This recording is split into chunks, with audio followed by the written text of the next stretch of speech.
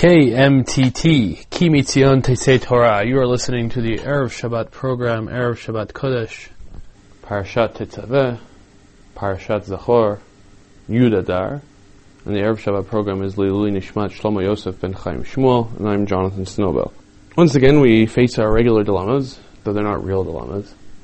Parashat Tetzaveh, Parashat Zachor. It's Purim next week.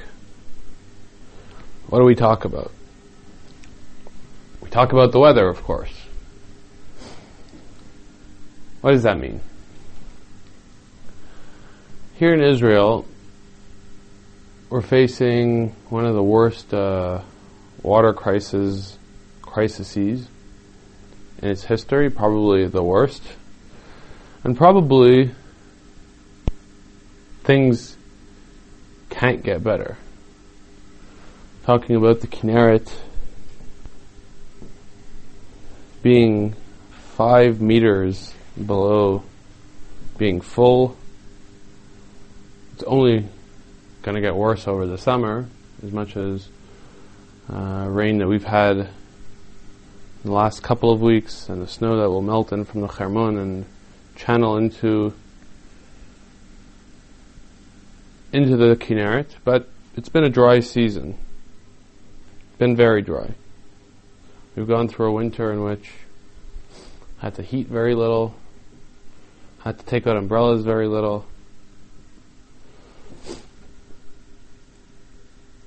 And the Israeli population is only getting bigger. The water demands will only get higher. And the bottom line is that as a human state, of human beings, it is the responsibility of the government to find other solutions for the water supply besides the Kinneret. We are religious people. The government is not. But even as religious people, we have a responsibility to take care of ourselves. Not because we don't believe in God's ability to bring rain, but because we believe in our responsibility to take care of ourselves when we can. That is all the famous jokes and stories that everybody knows in different variations about the person who's stuck in a flood, and they send him a boat, they send him a this, they send him a helicopter, and each time he says, "No, I'm waiting for God to save me." And then when he eventually dies and succumbs to drowning, and he faces God in the afterlife, he said, "God, why didn't you save me?" And he goes, "What do you mean? I sent you a boat, I sent you a helicopter." God gives us the ability to take care of ourselves. That's an important thing unto itself, and we have to take that responsibility seriously. Of course, if we take, for example, I'm not a water expert, but if we desalinate water, and that helps us solve our water supply, and of course there are many other things that have to be done about responsible water management, but then the Kinneret will fill up, and not only will the Kinneret fill up, but maybe we could even save Yam HaMelech as well. All that being said, there's been hardly any rain, and as religious people, the lack of rain is not viewed in a positive manner vis-a-vis our relationship with God. And a dry winter is dry spiritually. It's dry spiritually until we intervene with our prayers. And our prayers, we try to enhance our spirituality, or enhance our relationship with God, or perhaps evaluate our relationship with God and see where we have to improve things. And we try to pray and hope the situation will be solved, improved. In any case, the last 2 weekends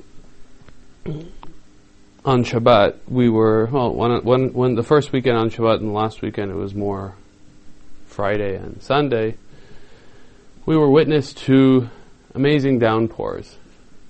What does amazing downpours mean? Amazing downpours for us in Israel means it just rained the whole day. At times it rained hard, and at times it just rained steadily. And this winter it's been completely non-existent, that type of rain. When it rained for a few minutes or an hour, not very hard. Here a day where you just looked outside and it was raining and raining and raining and raining and coming down hard, and at times it was hail. It was raining and raining and raining. It was remarkable. And suddenly, over one rainfall, and again, not that this solves the problem, not in the short term and not in the long term, the Kinneret went up some 30-something centimeters. The average rainfall switched from being well under 50% to from 60 to 80%, depending on the area of the country. Perhaps we're not at the end of the rainy season either. Perhaps we'll even meet the averages. And once again, not that meeting the average solves the problem by any stretch of the imagination. But this feeling of, wow, over 2 days the numbers could change so drastically, a dent could be made, is a feeling, I had a remarkable feeling of hope. Wow, things could change. When things look bleak and incorrectable, the rain came and changed the numbers drastically. And again, it's a dent. It's not a solution. It's not, the crisis isn't over, but it was a dent. When you feel before that there's no way of even making a dent, and a dent is made, that's cause for hope. That's cause for not giving up. And while this process was going through my head, when I went through the tefillah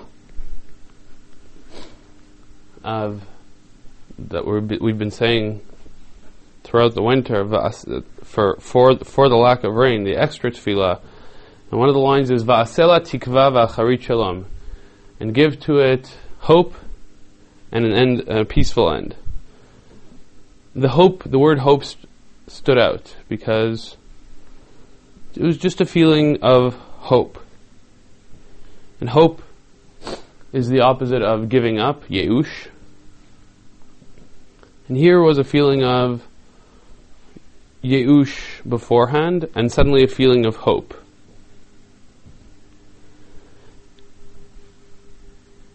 And that things can change, and that the reality is not static, and things can change. And again, things didn't change here drastically, but the ability to see that rain could fall for an entire day, and in a matter of 3 days, so much of the average of the rainfall could come in, really means that if you have one rainy year, but really rainy year, where 3 days a week it rains like that, you get all the water you need, the Kinneret will fill up, even Yam HaMelech could go up some centimeters. And I remember, I think it was 1992, I was here in 10th grade, where the dam in the Kinneret was opened up because there were floods in Tveria, and Yam HaMelech went up 15 centimeters that year. And anybody who knows about Yam HaMelech knows that Yam HaMelech is shrinking and shrinking because we use the water of the Kinneret. In order to understand and experience hope, we have to understand the source of hope. Well, yeah, sure, there was rainfall, but maybe it was a random rainfall and it's not going to happen again. That's definitely possible. And in that sense, there's no sense of hope, and there's no reason not to give up if things are random. In order to experience hope, we have to understand the source of the hope. And this ultimately brings us to Purim. Purim is the source of of happiness on Purim is hope. Because we have to look and evaluate what Purim is all about and understand that by every stretch of the imagination there was no source for hope, and that we were still saved. Why was there no source for hope? The way the Megillah describes in its subtle way, and Chazal describe explicitly, the Jewish people were on a course of assimilation. In Chazal's terms, they were Neheneh Misudato Shel Oto Rasha. They participated in the big party in Shushan HaBirah that Achashverosh made.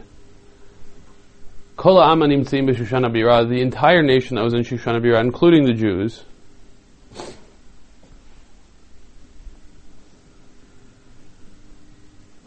the assimilation is doubled and tripled when we understand, when Chazal say, the kelim mikelim shonim, they use the vessels of the Beit HaMikdash. The symbol of what being Jewish was, Beit HaMikdash, Israel. They were comfortable being at that Seudah despite the fact that it was celebrating perhaps the end of the Jewish people. Some Jewish people at this time, historically, were back in Israel, trying to rebuild the old Jewish kingdom, trying to rebuild the Beit HaMikdash.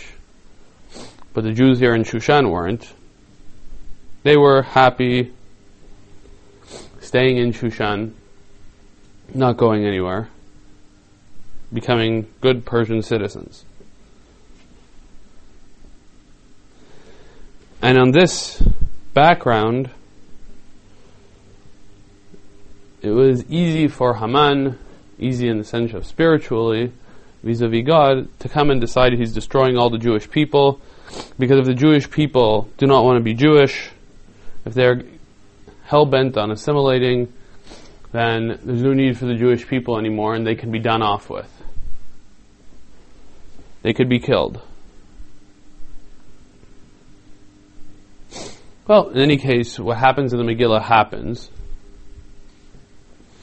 And as tends to happen, the Jewish people, when all else fails, will realize their Jewishness when they're forced to face their Jewishness by their enemy. When they're pointed out and said, that's a Jew who has to be killed, then they realize their Jewishness. They're forced to. And then the same Jews in Shushan who participated in Achashverosh's Seudah, and again, the Jews in Shushan were apparently representative of what the Jewish feeling was at the time.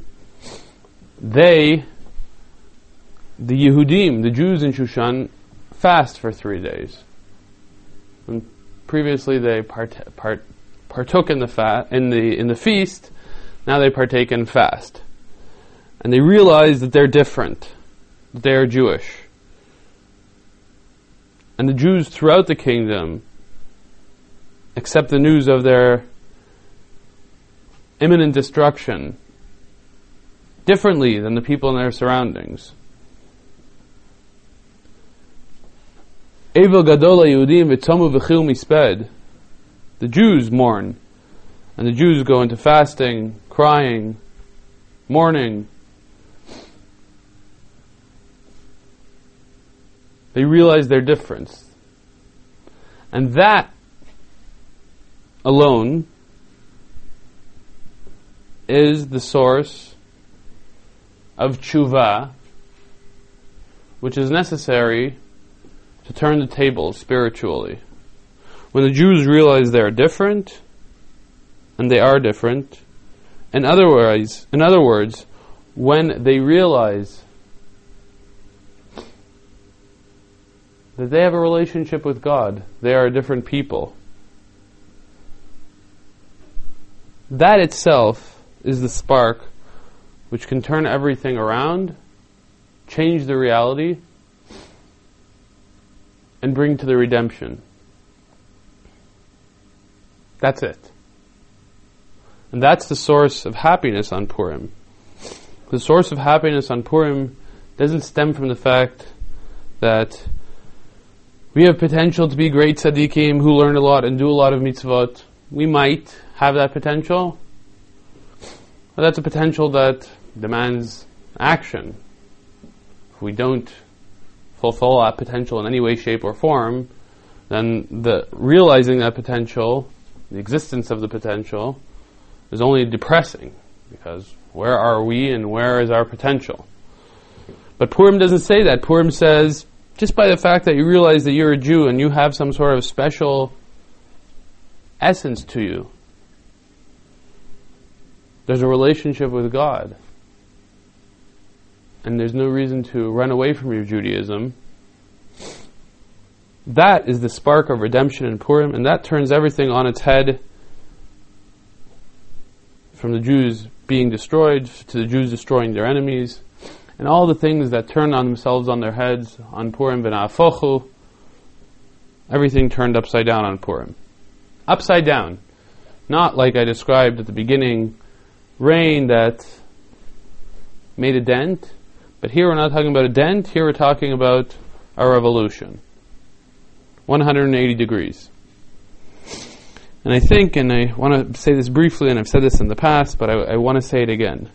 This is the understanding of getting drunk on Purim. Getting drunk is no big honor. In the yeshiva circles, often, not our yeshiva, but in yeshiva circles in general, getting drunk on Purim is seen as reaching new heights of understanding and God and coming close to God. Coming close might be true, but we'll explain in a minute. Coming close through the back door. There is nothing farther away from God than a drunk person. The Torah is very clear about its attitude to drinking. The Kohanim, who are close to God in their worship of God in the Beit HaMikdash, are prohibited from drinking. A Nazir, a regular human being, even a non-Kohen who wants to come closer to God, removes himself from wine. We all understand what wine and drinking does. It removes our knowledge. It takes away our brain. And we use our brain in our Avodat Hashem. We learn Torah. We understand God more. The first mitzvah in the Rambam is Leidat Hashem, to understand, to know God. And that demands knowledge. It demands brain power. And when we drink, we remove our brain power. And that's the first element necessary for Avodat Hashem, and here we are taking it away on Purim. And by taking it away, we're saying that there is a relationship with God. Even when we're not big tzaddikim, we're not big talmidei chachamim, when we're missing that main element of knowledge, of brain power, there still is room for a relationship, there's still room for a spark, there's still room to come close to God. And when we realize that as far as we can be from God, whether on a national level like the Jews on Purim, who were far and assimilated from God, who were far from God and assimilated, there was an ability to get that spark in and redeem themselves. As individuals, we also have that potential, that as far away as we can be from God, and this is symbolized by the drunken state on Purim, things can change. There is room for hope. There is room for a spark.